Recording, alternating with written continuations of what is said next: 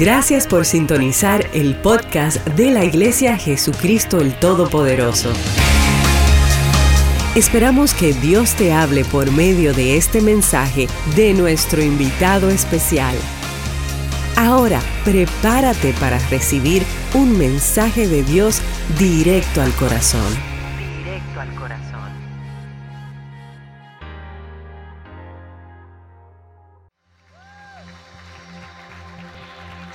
Antes de sentarte, ¿por qué no abrazas a 2 o 3 personas cerca de ti? Dile, prepárate, porque hoy Dios va a servir un banquete. Hoy vamos a aprender un principio que nos va a bendecir y va a determinar qué tipo de año vamos a tener en este año 2020. Amén. Cuando uno dice salude a 3, los latinos saludan 7, 10, 15, 20. Pueden tomar asiento y me da mucho gusto hoy poder presentarles a un amigo de la casa, amigo personal.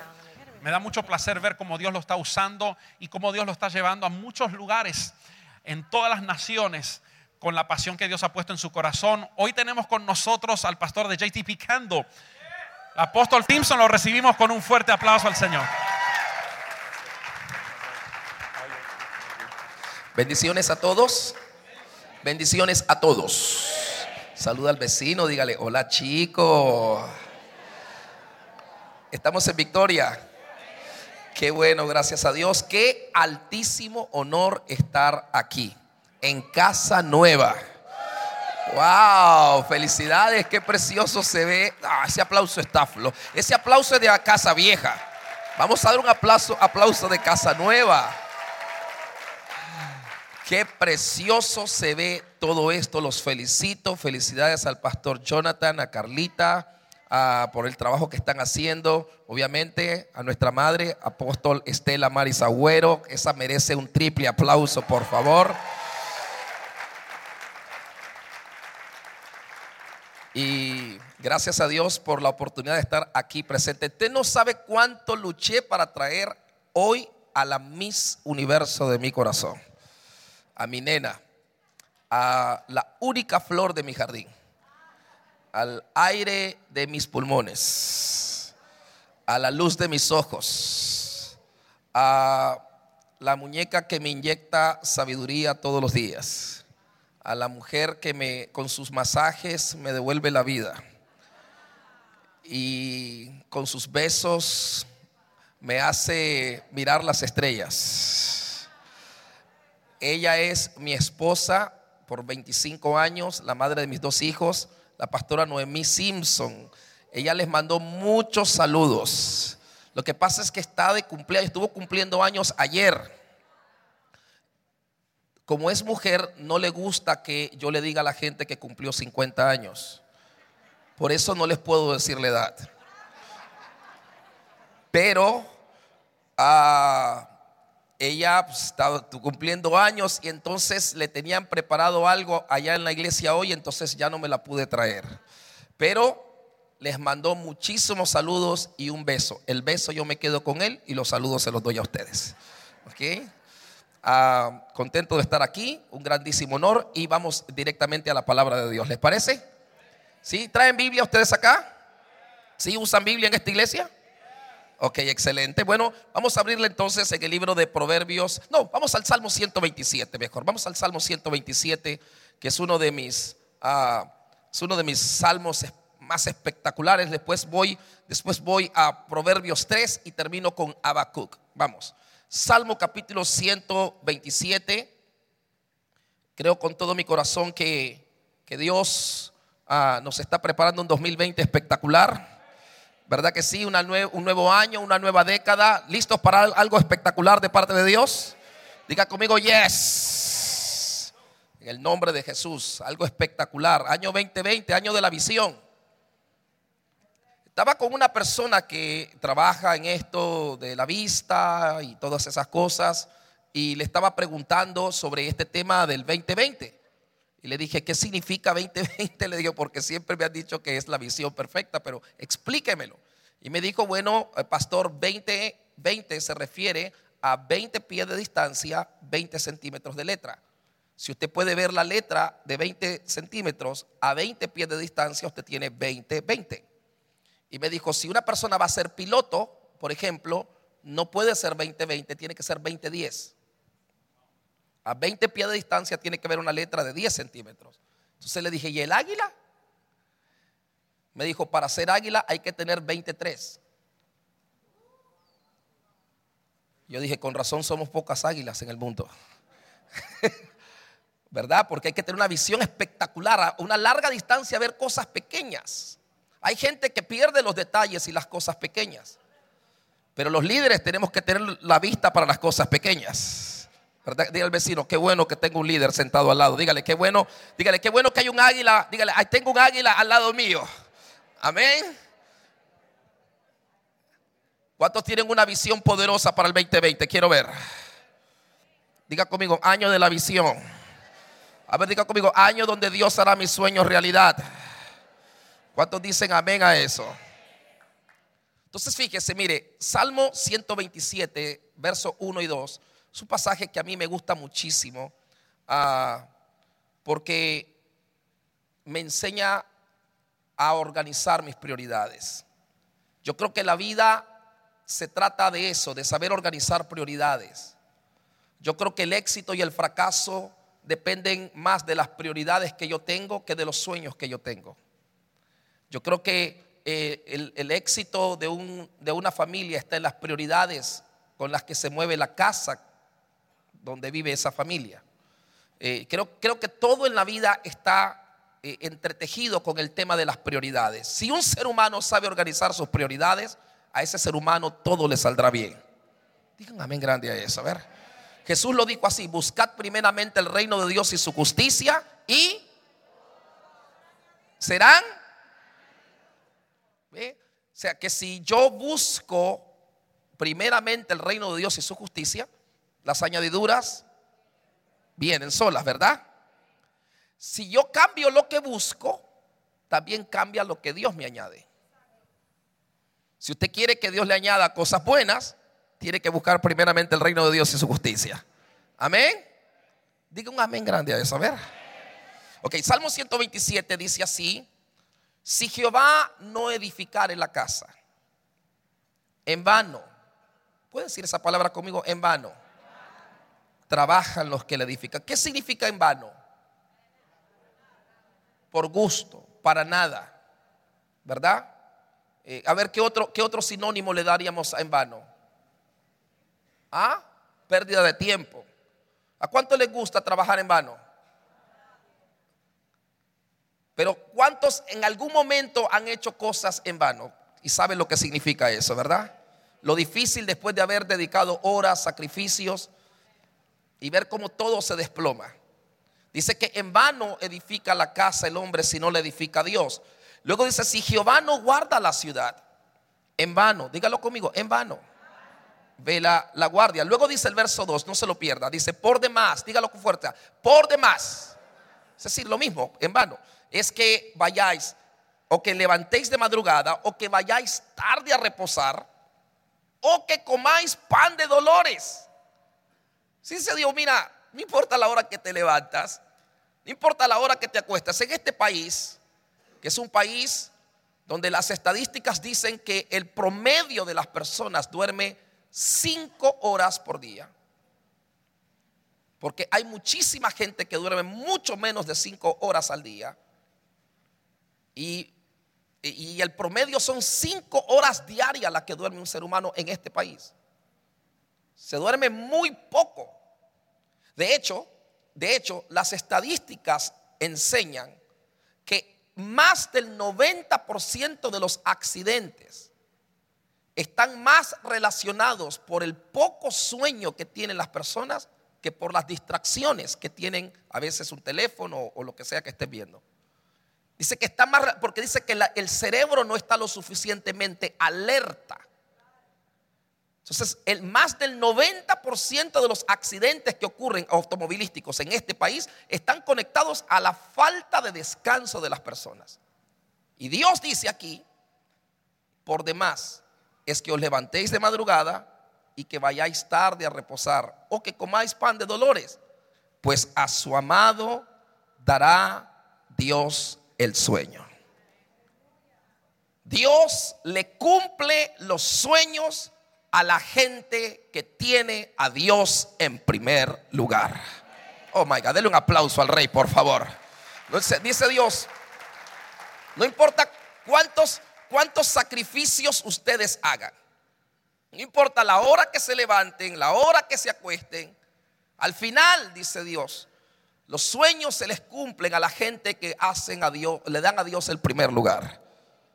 José tenía sueños, sus hermanos también tenían sueños, porque todos los seres humanos soñamos, ¿sí o no? ¿Sí o no? Pero ¿a quién fue el que Dios le cumplió los sueños? ¿Se lo cumplió a los demás? ¿Por qué no? Porque José fue el único que le dio a Dios el primer lugar. Entonces, no son los sacrificios que usted hace. Usted puede sacrificarse mucho por su familia. Usted puede hacer muchas cosas bonitas por sus hijos. Al final, los sueños se le cumplen a la gente que le da a Dios el primer lugar. Entonces, como resolución número 1 para el 2020, creo que todo ser humano debería de establecer bien sus prioridades. Decir, ok, yo necesito un 2020 exitoso, productivo. Dígame yes a eso. Necesito empezar esta década con el pie derecho. Dígame amén a eso. O sea, no puedo perder más tiempo. Necesito que las cosas me salgan, no bien, excelentes. ¿Cómo hago? ¿Cuál es la garantía de que las cosas me van a salir bien? Dice Dios, devuélveme el primer lugar. Cuando la Biblia dice robará el hombre a Dios, la pregunta es, ¿qué le puede robar el hombre a Dios? ¿Qué se le puede robar a Dios? Mi opinión es que lo único que se le puede quitar a Dios es el primer lugar. Hemos usurpado el trono, nos hemos puesto nosotros mismos en el trono. La palabra Dios significa self-existing, que existe por sí mismo, que no necesita nada para sostenerse. Self-existing. Así nos hemos vuelto nosotros. Somos nuestro propio Dios. No necesito nada ni a nadie. Yo soy Dios. ¿Para qué iglesia? ¿Para qué prédica? ¿Para qué diezmar? No, yo no necesito eso. ¿Para qué orar? ¿Para qué leer la Biblia? Yo soy Dios. Engañados por una serpiente, nos hemos quedado caminando en un mundo sin depender de aquel que lo sostiene todo, aquel que hace los sueños realidad, aquel que abre puertas que nadie puede cerrar, aquel que abre caminos en la oscuridad. Oh, come on, el Dios todopoderoso, el Dios de los cielos. Vamos, denle un aplauso a ese Dios, por favor.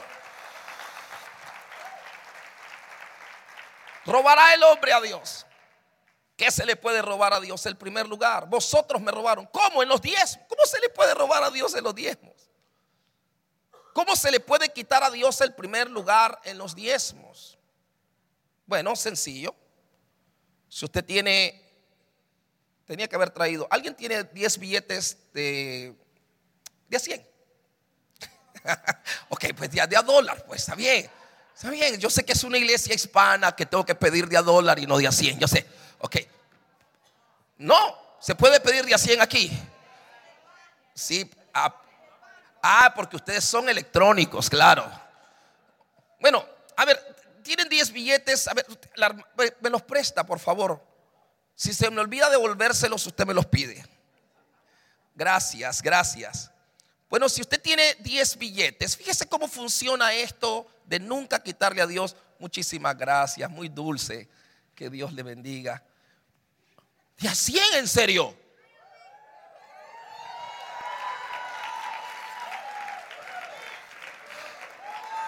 Eso les pasa a ustedes por no creer en los hispanos. Hay 5, me faltan 5, hermanos. ¿Alguien tiene 5 billetes de a 100? ¿No? ¿Sí? ¿Me los presta, por favor? En esto sí me van a tener que recordar seriamente para devolvérselos. En serio, porque yo estoy acostumbrado a devolverlos de a peso, pero estos son demasiada tentación, ¿sabes? Muy linda. perdón, muchas gracias. ¿Oíste? No, estoy sorprendido. Eso es un aplauso para una iglesia hispana que, por favor, my God. Entonces, mire, a ver cómo lo puedo hacer, mire. ¿Cuál es el diezmo? ¿Cuánto es el diezmo? ¿Cuánto le damos a Dios de diezmo? 100. Pero no le damos este de aquí. ¿Cuál se le da? ¿Por qué? Porque si usted dice, a ver, teléfono, casa, seguro, suegra, vacaciones, comida, diezmo. Si usted hace eso, usted le deja a Dios nada para bendecir. Pero si usted le da esto, Dios tiene todo esto para bendecir. ¿Puede decir amén a eso? O sea, la gente se equivoca pensando que está diezmando cuando le dan a Dios esto. Y la verdad que están diezmando, pero le has quitado a Dios el primer lugar. Por lo tanto, lo has dejado sin nada para bendecir. Pero cuando le das el primer lugar, le dejas todo para bendecir. Oh, come on, denle un aplauso a Jesús, por favor. Déjeme devolver esto, que esto está demasiado tentación. Por favor, la primera persona de los 5, y ya sé quiénes son, no se me vaya a parar otra persona, por favor, que sé quiénes eran. Sí, usted es la primera persona, claro, lo identifico. La otra es la niña. Excelente. Denle un aplauso a Dios, por favor. Dios les bendiga. Cuéntenlos, por favor, cuéntenlos. Ok. Diga conmigo, el primer lugar es de Dios. Así es como a Dios se le da el primer lugar. Fíjese, diga conmigo, las primicias. Más fuerte, las primicias son de Dios. Fíjese, Proverbios 3, verso 9 y 10. Proverbios 3, verso 9 y 10 dice: honra a Jehová con tus bienes. Diga conmigo, honra a Dios. A ver, dígalo con más ganas. Honrar a Dios con los bienes. Dice, honra a Jehová con tus bienes. Diga conmigo, honrar a Dios. Dígalo fuerte, honrar a Dios con los bienes. Más fuerte, honrar a Dios con los bienes. ¿Y con qué más? Con las primicias. Dígalo conmigo, honrar a Dios. Al final Dios lo que busca no es el dinero, sino la honra. Entonces fíjese en algo interesante. Este pasaje, aquí usted encuentra acción, mandamientos, principios. Están aquí en el verso 9. Honra a Jehová con tus bienes y con las primicias de todos tus frutos. En el verso 10 usted encuentra las consecuencias. Y dice así: y serán llenos tus graneros ¿con qué? A ver, ¿con qué? Con las manitos, ¿con qué? ¿A cuánto les gusta esa palabra? ¿Cuántos ven llegar esa palabra en el 2020? ¿Cuántos ven su casa llena de esa palabra? Diga un amén más grandote que ese. ¿Cuántos ven sus empresas llenas de esa palabra? ¿Cuántos ven sus cuentas llenas de esa palabra? Ahora, ¿quién tiene que poner la abundancia? ¿Quién pone la abundancia? ¿Y yo qué pongo? La honra. La honra la pongo yo, la abundancia la pone Dios. Curiosamente, tengo un montón de gente en el mundo buscando abundancia y procurando abundancia, cuando yo no soy el responsable de la abundancia. Yo soy el responsable de la honra y Dios es el responsable de la abundancia. Dígame amén a eso. Amén. Diga conmigo, serán llenos tus graneros ¿con qué? ¿Hay acción ahí? No hay acción en ese versículo. ¿Hay algún mandamiento en ese versículo 10? No hay ningún mandamiento. Nada. Dios dice, no tienes que hacer nada. Simplemente tú dedícate al verso 9 y déjame a mí el verso 10. Yo hago lo que Dios me pide y Él me da lo que yo necesito. Dígame amén a eso. Si Dios dice, mire, no me quites la oportunidad de bendecir el resto de tu vida. Honra a Jehová. Diga conmigo, honra a Jehová. Hay un pasaje en la Biblia que por cuestión de tiempo no se lo leo, después usted lo lee en su casa. Está en Números capítulo 9. Números capítulo 9 dice que Moisés está estableciendo el tema de la ley de la Pascua. La ley de la Pascua, para que usted entienda, en Israel hay 3 fiestas importantes. ¿Cuántas fiestas? 3 fiestas importantes. Hay muchas más fiestas porque a Dios le gusta la fiesta. A Dios le gustan las fiestas. Ok, entonces, por eso es que el 31 de diciembre hay una fiesta aquí, ¿verdad? ¿Verdad que sí? Si usted se queda en la casa secando el malecón o con la punta del pie, con cualquiera de ellas, se va a perder la fiesta donde está Dios, que es la fiesta más importante. Dije que es la fiesta más importante, porque yo no quiero recibir el año nuevo con la punta del pie. Yo lo quiero recibir con las manos en alto y el corazón abierto, para que los cielos se abran sobre mi casa, mi matrimonio, mis hijos, mis proyectos. Dígame amén a eso. Amén, denle un aplauso a Jesús, por favor. Así es como se recibe el año. Ok. Se dice que hay 3 fiestas importantes, que es la fiesta de la Pascua, la fiesta de Pentecostés, ¿verdad? Y la fiesta de los tabernáculos. ¿Okay? Esas 3 fiestas son las fiestas más importantes en Israel. La fiesta de la Pascua es la fiesta que se hace al principio del año. La palabra Pascua en inglés es la palabra Passover. Significa pasar por alto. Cuando el ángel de Jehová pasó por Egipto y pasó por alto las casas de los judíos, porque allí en esa casa había un hijo de Dios, y donde está un hijo de Dios, la muerte no tiene permiso a entrar. Dígame amén a eso. Dígame amén a eso, por Dios. Entonces, bueno, pasó por alto. Okay, diga conmigo, pasó por alto. Eso se llama Passover. Pues es la Pascua. Y con ese es el comienzo del año. El año de los judíos comienza con la Pascua, que es en Spring. Por eso el Spring Break, que nosotros le llamamos, muchas veces cae con Semana Santa, que es el Passover, la Pascua. ¿Ok? Ese es lo más importante, la fiesta más importante de los judíos, que es el 1 de enero para nosotros, es la Pascua para ellos.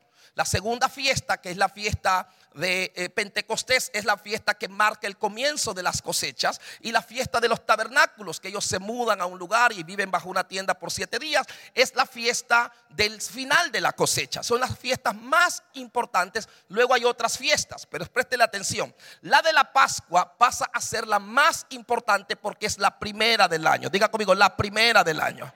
Y Moisés establece una ley. Bueno, no Moisés, Dios establece una ley a través de Moisés y le dice: nadie se presentará en esta fiesta con las manos vacías. Y él puso la fecha que se va a presentar, el horario en el que se iba a presentar la gente con la ofrenda. ¿Por qué? Porque era el horario en que habían salido de Egipto, y en ese mismo horario había que llegar al templo con una ofrenda, que era el horario en que salieron de Egipto. Dice la Biblia, al atardecer, a tal hora, a esa hora entraban todos los judíos para presentar una ofrenda en el tabernáculo. Escuche bien. Dice la Biblia que cuando Moisés establece eso y se cumple la primera Pascua, habían unos judíos que no pudieron participar. Eso está en Números capítulo 9, que no pudieron participar porque estaban contaminados, porque habían tocado muertos. Y cuando un judío tocaba un muerto, no podía presentarse delante de Dios porque había tocado algo inmundo. Entonces la persona estaba considerada contaminada o inmunda, y por eso no pudieron presentar ofrendas, porque estaban inmundos. Se murió un familiar, se murió un ser querido, y tuvieron que estar presentes en el velorio y no pudieron ir a la fiesta y no pudieron presentar su ofrenda. Vinieron y hablaron con Moisés, dice Números capítulo 9, y le hicieron un reclamo a Moisés y le dijeron: ¿por qué nosotros no podemos presentar ofrenda si nosotros no tenemos la culpa de que se nos haya muerto un familiar? Y le reclamaron a Moisés. Moisés fue y lo consultó con Dios, y Dios le dijo: tienes razón, hay que darles la oportunidad de que que participen ellos fuera de la fiesta, pero tienen que participar de la ofrenda de la Pascua. Escuche bien, cuando un latino tiene la oportunidad de no presentar ofrenda, señores, ese la celebra. Cuando los latinos a veces llegan tarde a la iglesia, no porque se les pegó la cobija, sino para no participar de la ofrenda. Somos al revés. Los judíos reclaman y dicen: yo necesito, porque es la primera ofrenda, son las primicias. Y si yo necesito a Dios después, en abril, en mayo, en junio, en diciembre, necesito garantizarlo en enero. Dígame amén a eso, porque lo que yo haga al principio va a bendecir el resto. Jamás. Denle un aplauso al rey, por favor. Los judíos reclaman, diga conmigo, reclaman. Los judíos reclaman cuando no participan de una ofrenda, porque ellos saben que la honra es lo que desata la abundancia. Grite amén a eso. La abundancia no es el producto de cuánto trabajo. Por demás es que usted trabaje duro, por demás es que se levante temprano, por demás es que se acueste tarde, que coma pan de dolores. Los sueños Dios se los cumple a la gente que le da el primer lugar. Dígame amén a eso, por Dios. Jamás. Oh, ese aplauso está flojo, por favor. Dios le cumple los sueños. Levante su mano y diga: Dios cumple los sueños a aquellos que le damos el primer lugar. Cuando Adán pecó, el pecado de Adán no fue comer una fruta. El pecado de Adán fue quitarle a Dios el primer lugar. Y cuando Adán le quitó a Dios el primer lugar, Adán perdió la abundancia que vivía en el paraíso. Ahora Dios nos da la oportunidad y nos dice: honra a Jehová con tus bienes y con las primicias de todos tus frutos, y serán llenos tus graneros con abundancia. En otras palabras, devuélvele a Dios lo que le quitamos y Él te va a devolver lo que tú has perdido. Cama, hay que devolverle a Dios el primer lugar para que Él nos devuelva la abundancia que hemos perdido. Dale un aplauso más fuerte a Jesús. Ese aplauso todavía está sonando flojo. Yes. Prométale al vecino, dígale: 2020, mi año de abundancia. Ahora agárrele más fuerte, diga: 2020, mi década de abundancia. ¿Cuántos dicen amén a eso? Los profetas con los que yo he tenido la oportunidad de hablar, todos coinciden en lo mismo. 2020 no solamente es un año, es el comienzo de una década que va a marcar lo que vamos a vivir. La iglesia va a ser cabeza y no cola en la próxima década. Dígame amén a eso. No tendremos necesidad de préstamos, tendremos para dar prestado. Dígame amén a eso. Estaba en Panamá predicando. En Panamá hay iglesias espectaculares. Panamá es un territorio espectacular. Estaba en la iglesia del pastor Edwin Álvarez, una iglesia de 17,000 personas, y estaba conversando con ellos porque tienen varias propiedades. Y les decía: ¿y cómo funciona aquí el tema de los préstamos para adquirir propiedades? Y el pastor me queda viendo como: ¿what? O sea, ¿de qué está hablando? Le dije: ustedes, los bancos dice: no, nosotros no necesitamos banco. Nosotros somos el banco. Yo me sentí como una hormiga, hermano. Dice: nosotros somos el banco. Dicen las iglesias aquí en Panamá, somos tan prósperas que tenemos cooperativas donde los miembros de las iglesias sacan préstamos para comprarse sus casas.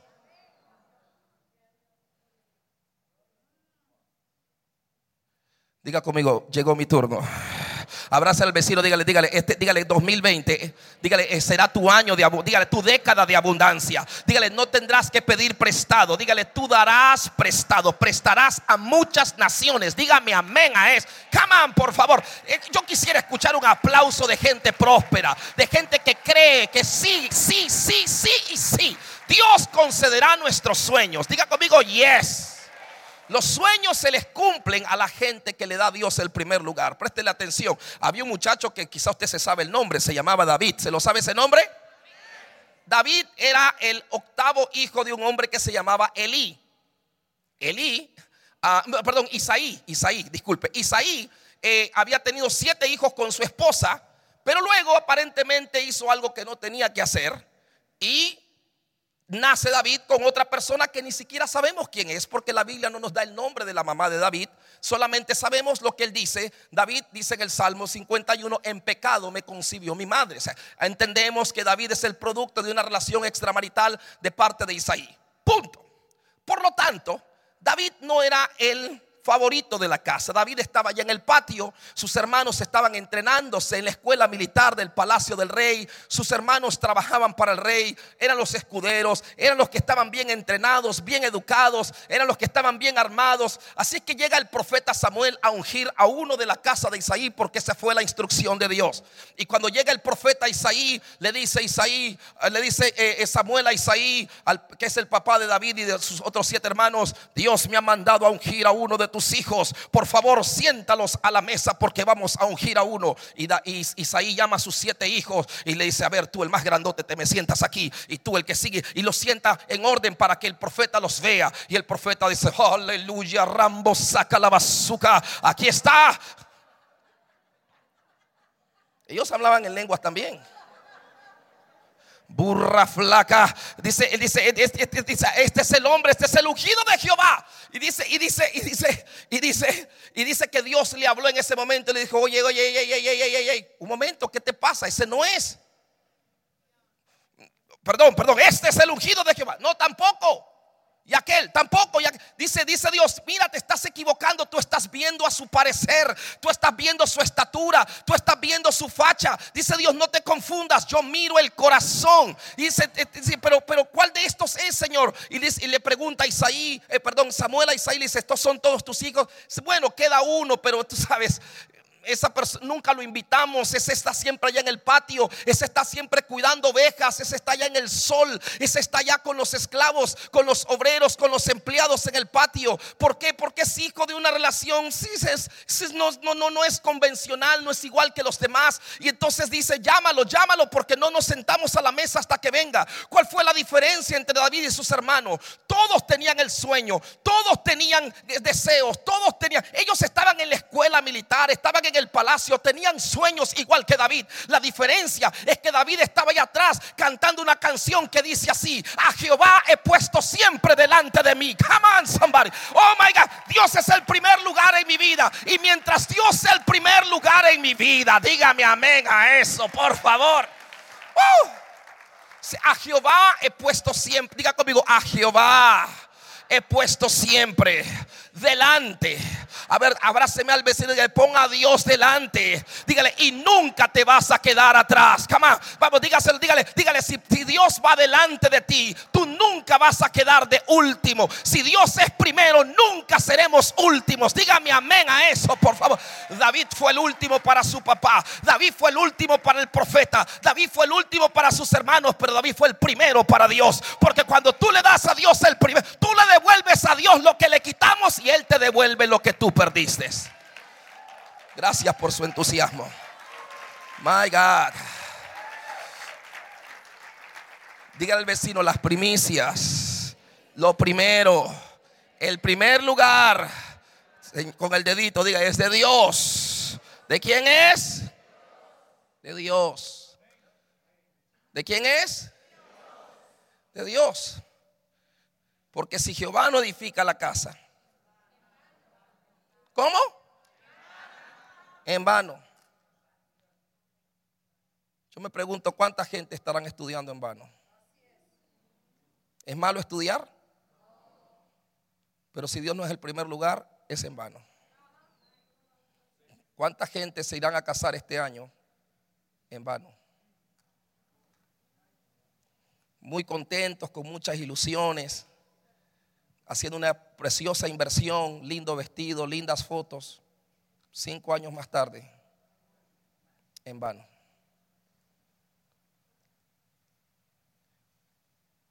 Cumplimos este año 25 años de casado con mi nena. Y ayer le pregunté, ayer ella cumplió, no le puedo decir a ustedes que fueron 50 años, pero estaba cumpliendo años. Y esto no lo están grabando, ¿verdad? No, pregunto por si alguien llega a poner esto en Facebook, le pongo las quejas al Señor Jesucristo. ¿Ok? Si lo va a poner, le quita la parte de la edad de la nena, por favor. No, ella no tiene problemas con eso.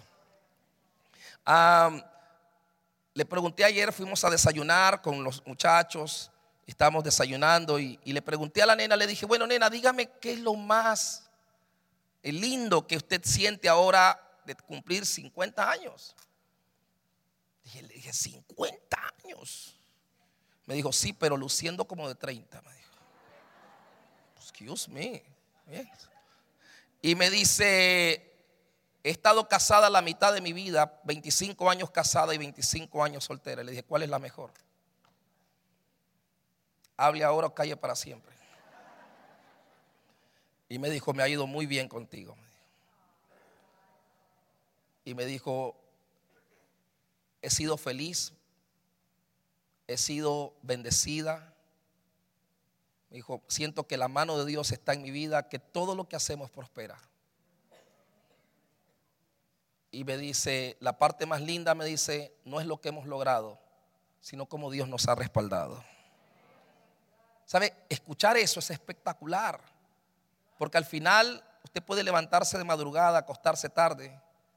Los sueños Dios se los cumple a la gente que le da el primer lugar. Dígame amén a eso, por favor. A su amado, a la gente que ama a Dios con todo el corazón, todo el alma, toda la mente y todas las fuerzas. Habrá gente así en este lugar. Habrá gente así aplaudiendo en este lugar. Habrá gente que, dígame amén a eso. Gente que está dispuesta a darle a Dios el primer lugar en el 2020. Dígame yes, yes, yes, yes.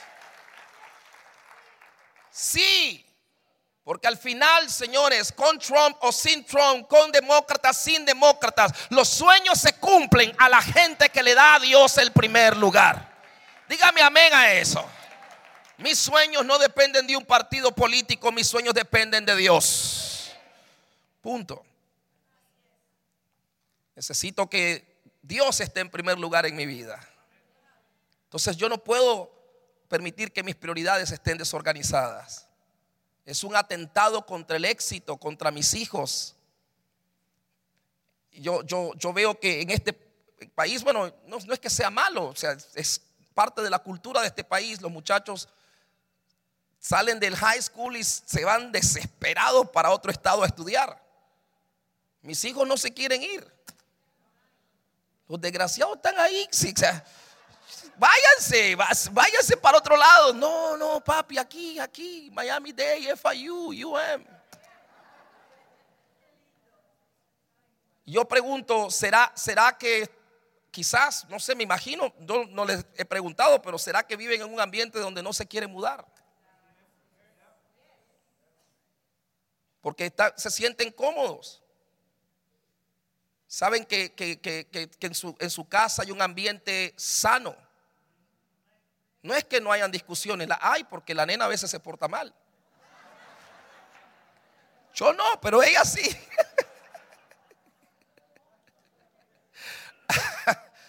Esa parte también la editan, por favor, ¿ok?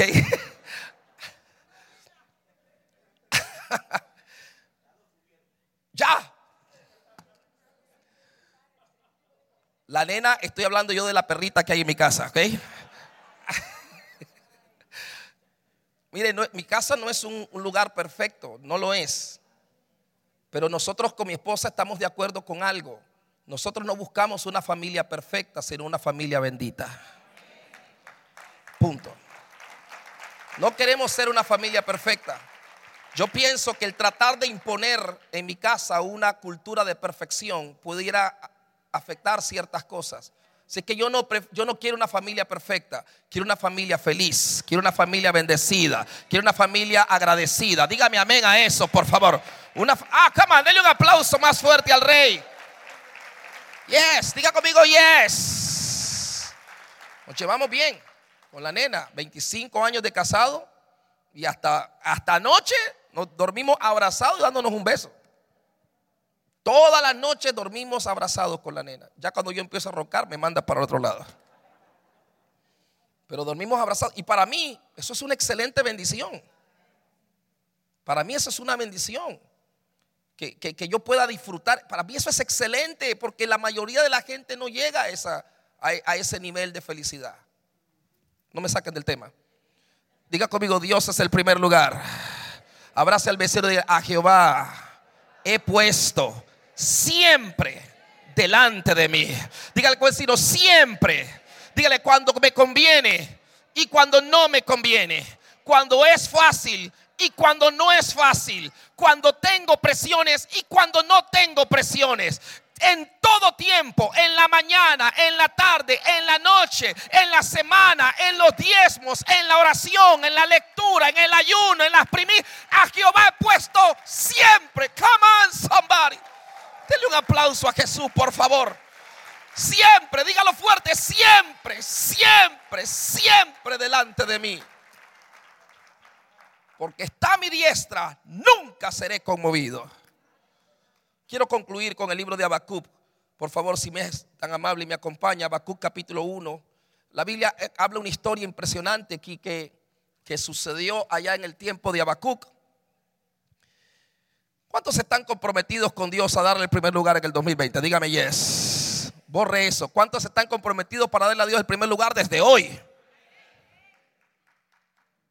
Amén. ¿Desde cuándo? Desde hoy. Y terminar el año bien. Amén. Estamos allá en la iglesia. Le puse un challenge a la gente que hay que perder 20 libras. 20, hay que perder por lo menos 20 libras. Y le vamos a regalar un cheque de $2,020. No a todos, pero están anotados si es una competencia de perder 20 libras. Yadercito ya se anotó 2 veces. Esa parte la editan también, por favor.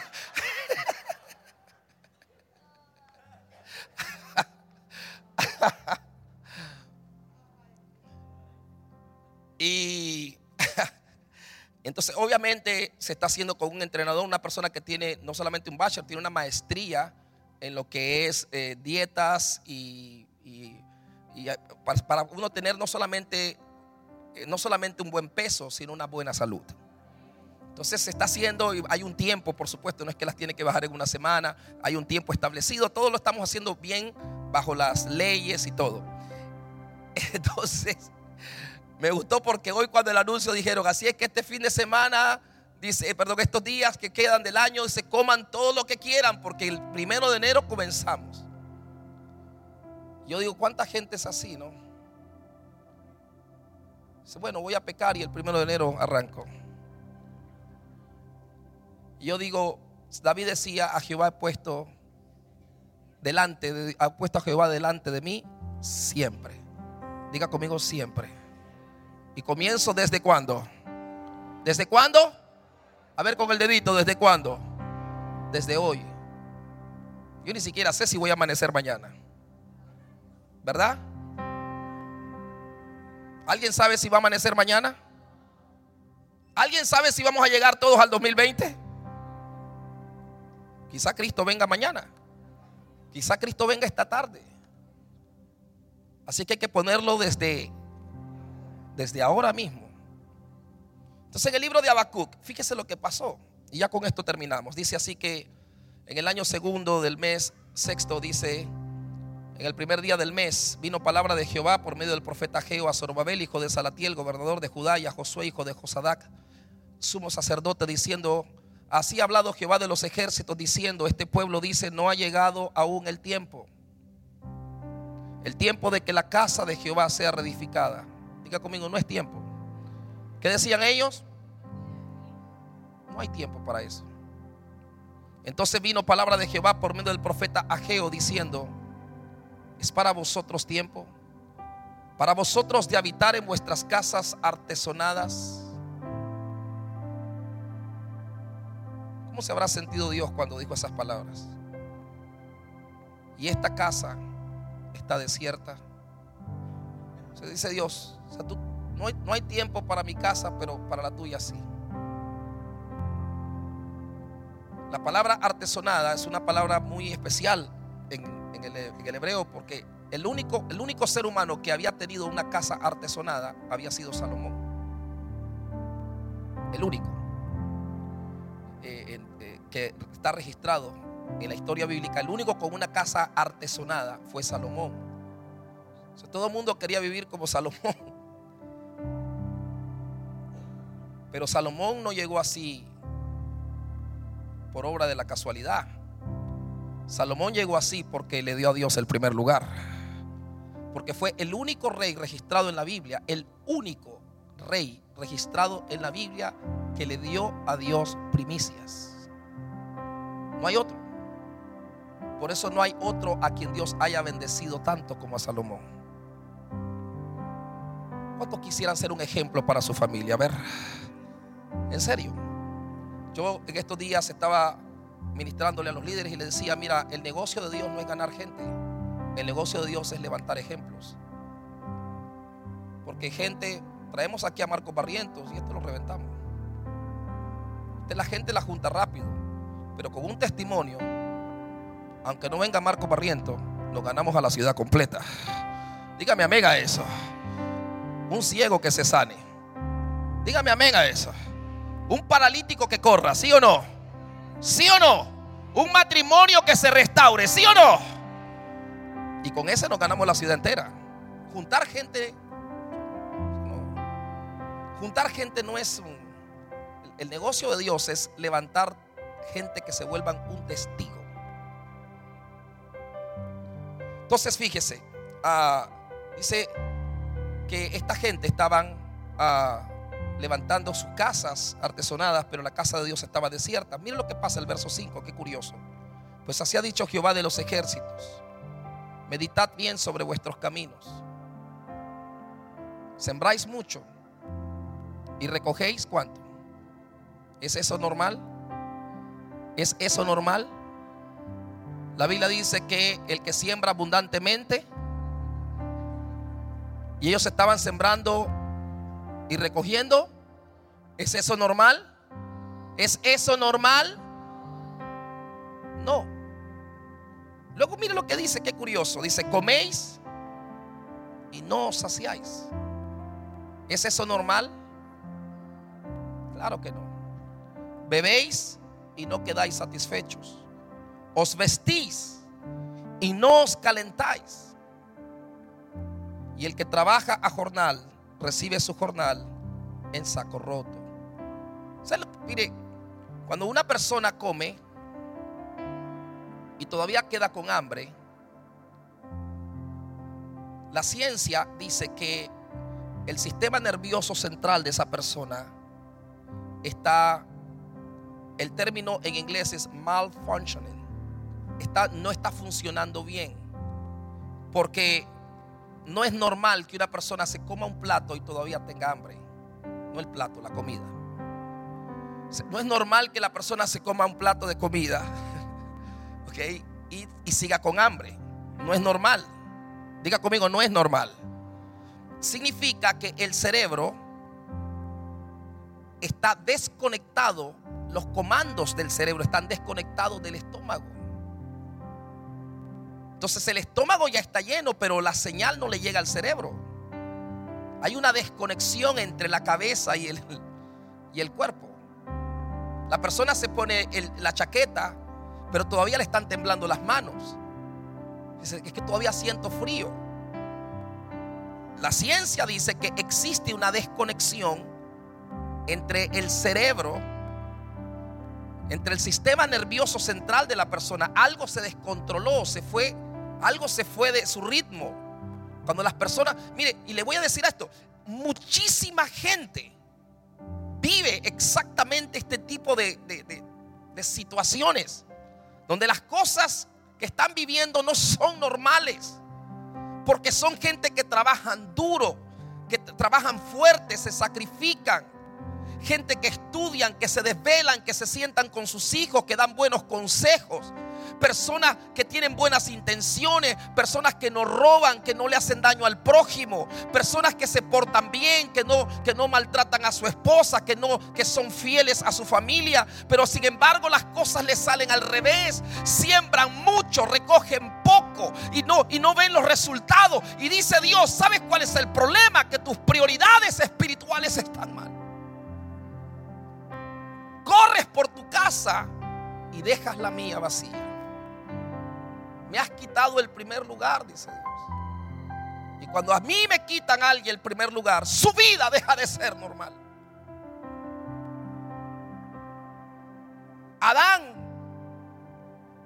vivió armonía en su casa, todo era normal, precioso. Por eso es que nadie se divorcia con una fiesta. Nadie está feliz con un divorcio, nadie está feliz con un fracaso, nadie es feliz con una bancarrota, porque no nacimos, porque eso no es normal para nosotros. Nacimos para ser felices, nacimos para que nos vaya bien, nacimos para el éxito. Dígame amén a eso, por Dios, para que nuestras empresas funcionen, para que nuestros hijos triunfen. Dígame yes a eso.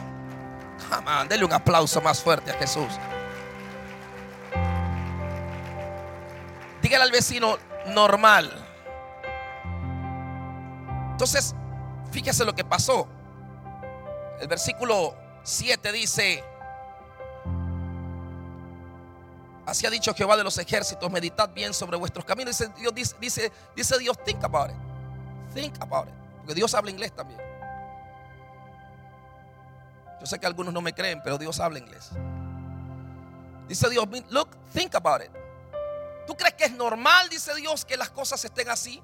Fíjese, las casas de ellos estaban como artesonadas. Diga conmigo, bellas. Dígalo fuerte, lindas por fuera. Pero la gente que estaba viviendo adentro estaba enferma. O sea, ellos estaban bien por fuera y mal por dentro. Las casas por fuera lucían preciosas, pero la gente que vivía adentro estaba mal, con su sistema nervioso alterado, con un desorden en la alimentación feísimo. O sea, estaban viviendo cosas que no eran normales, porque no es normal que a alguien le vaya bien en un área y mal en las otras.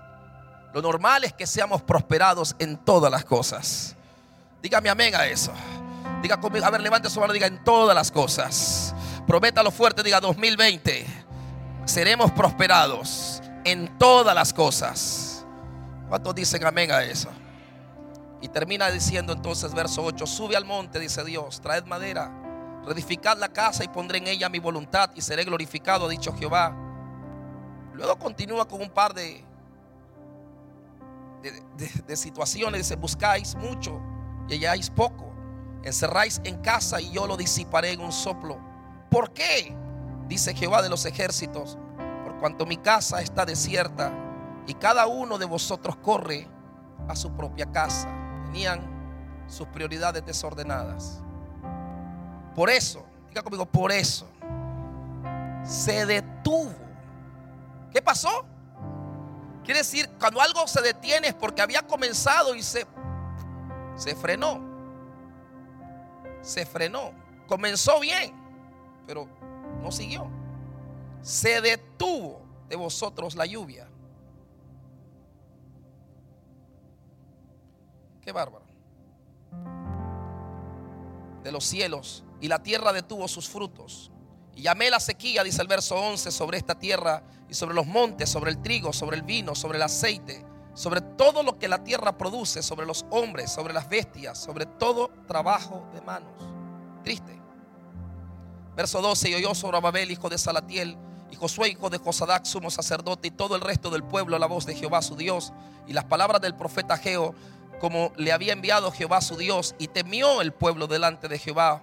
Verso 13: entonces Ageo, enviado de Jehová, habló por mandato de Jehová al pueblo diciendo, yo estoy con vosotros, dice Jehová. Y miren lo que dice el verso 14, no se lo pierda. Y despertó Jehová. A ver, haga así conmigo, despertó Jehová. A ver, con el dedito, despertó. Despertó Jehová. ¿Qué cosa despertó Dios? ¿Qué despertó Dios? ¿Lo dice ahí? No, ya lo quitaron. El Espíritu. Diga conmigo, el Espíritu. ¿Qué despertó Dios? ¿Qué despertó Dios? Ah, porque dije Habacuc.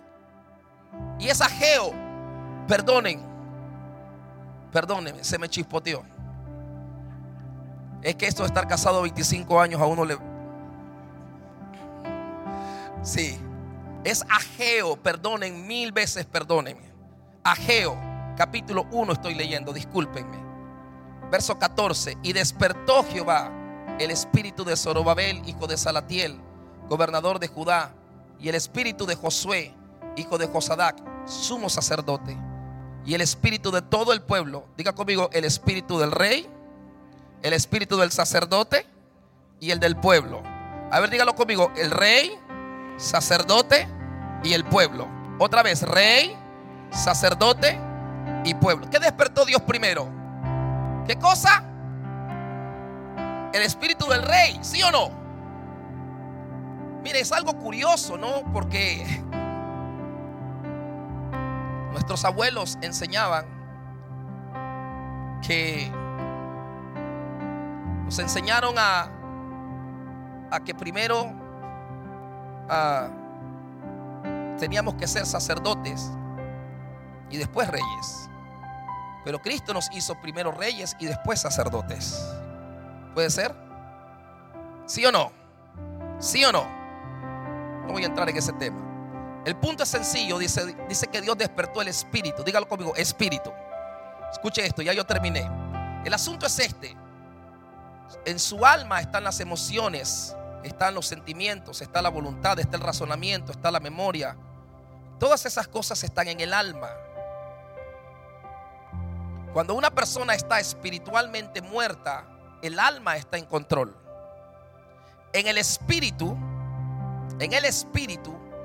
lo que está es la conciencia. La conciencia está en el espíritu, no en el alma. Por eso una persona pierde la conciencia de las cosas que hace. Usted le dice, pero ¿no te diste cuenta de lo que estabas haciendo? La verdad que no tiene conciencia. Espiritualmente muerto. Y cuando no hay conciencia, la persona puede comer sin límites, puede hacer un montón de cosas sin límites, porque no hay conciencia. Y la conciencia está en el espíritu. Entonces estas personas estaban espiritualmente muertas. Y una persona que está espiritualmente muerta desorganiza sus prioridades, desorganiza el orden de prioridades de su vida. Y es así como termina postergando todo lo espiritual y dejando a Dios en último lugar, porque no hay conciencia. Cuando Dios despierta el espíritu de un ser humano y la persona recupera la conciencia, por primera vez la persona le duele pecar. Por primera vez la persona hace algo indebido y la persona dice, no me siento bien haciendo las cosas así. Sí, pero tú lo hacías siempre. Antes andabas con nosotros y no tenías problemas. Sí, pero esta vez no puedo. ¿Qué fue lo que pasó? Dios despertó el espíritu de esa persona. My God. Y cuando Dios despierta el espíritu, señores, las prioridades recuperan su orden. Y cuando las prioridades recuperan su orden, ya no tengo tiempo de leérselo, pero en el capítulo 2 entonces aparece el Dios dueño del oro y la plata del mundo. El Dios que dijo, la gloria de esta casa postrera será mayor que la primera. Denle un aplauso al rey, por favor. Le estoy enseñando lo siguiente. Si nosotros le devolvemos a Dios el primer lugar, Dios nos devuelve todo lo que nuestros antecesores habían perdido. Dígame amén a eso. O sea, es despertarse espiritualmente. Por eso Jesús dijo, mira, los gentiles, la gente que está espiritualmente muerta, buscan estas cosas, pero ustedes no. Ustedes busquen primeramente el reino de Dios y su justicia. Dígame amén a eso. Entonces yo quiero cerrar esta preciosa tarde con un llamado de parte de Dios a todo aquel que sabe y entiende que es urgente que le devolvamos a Dios el primer lugar, que es urgente que Dios despierte nuestra vida espiritual. Señores, por demás es que usted siga sacrificándose. Necesitamos devolverle a Dios el primer lugar. Levante su mano, diga yes a eso. Yo quiero orar. Toda persona que dice, pastor, yo necesito hacer esa oración, necesito devolverle a Dios el primer lugar, necesito recuperar la conciencia. Estoy lastimando mi familia, estoy lastimando mi vida, estoy destruyendo mi cuerpo, estoy destruyendo la sociedad, pastor. Necesito devolverle a Dios el primer lugar. Y si esa es la oración que usted quiere hacer, ahí donde está sentadito, levante su mano conmigo y diga conmigo esta oración con todo su corazón. Dígale, Señor Jesús, te pedimos perdón por todas nuestras faltas. Te pedimos perdón por haberte quitado el primer lugar. Hoy, en este momento, te devolvemos el primer lugar. El trono te pertenece a ti, Señor. Desde hoy y para siempre eres el Rey de mi vida, el Señor de mi casa. En el nombre de Jesús. Amén. Amén y amén. Dele ese aplauso a Jesús. Eso.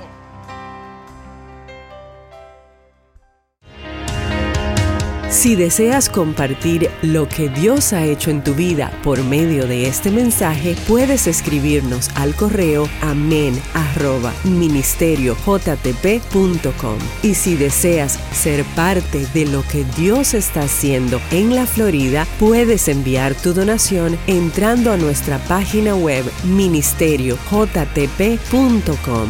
Y te esperamos en el próximo episodio del podcast de la Iglesia Jesucristo el Todopoderoso.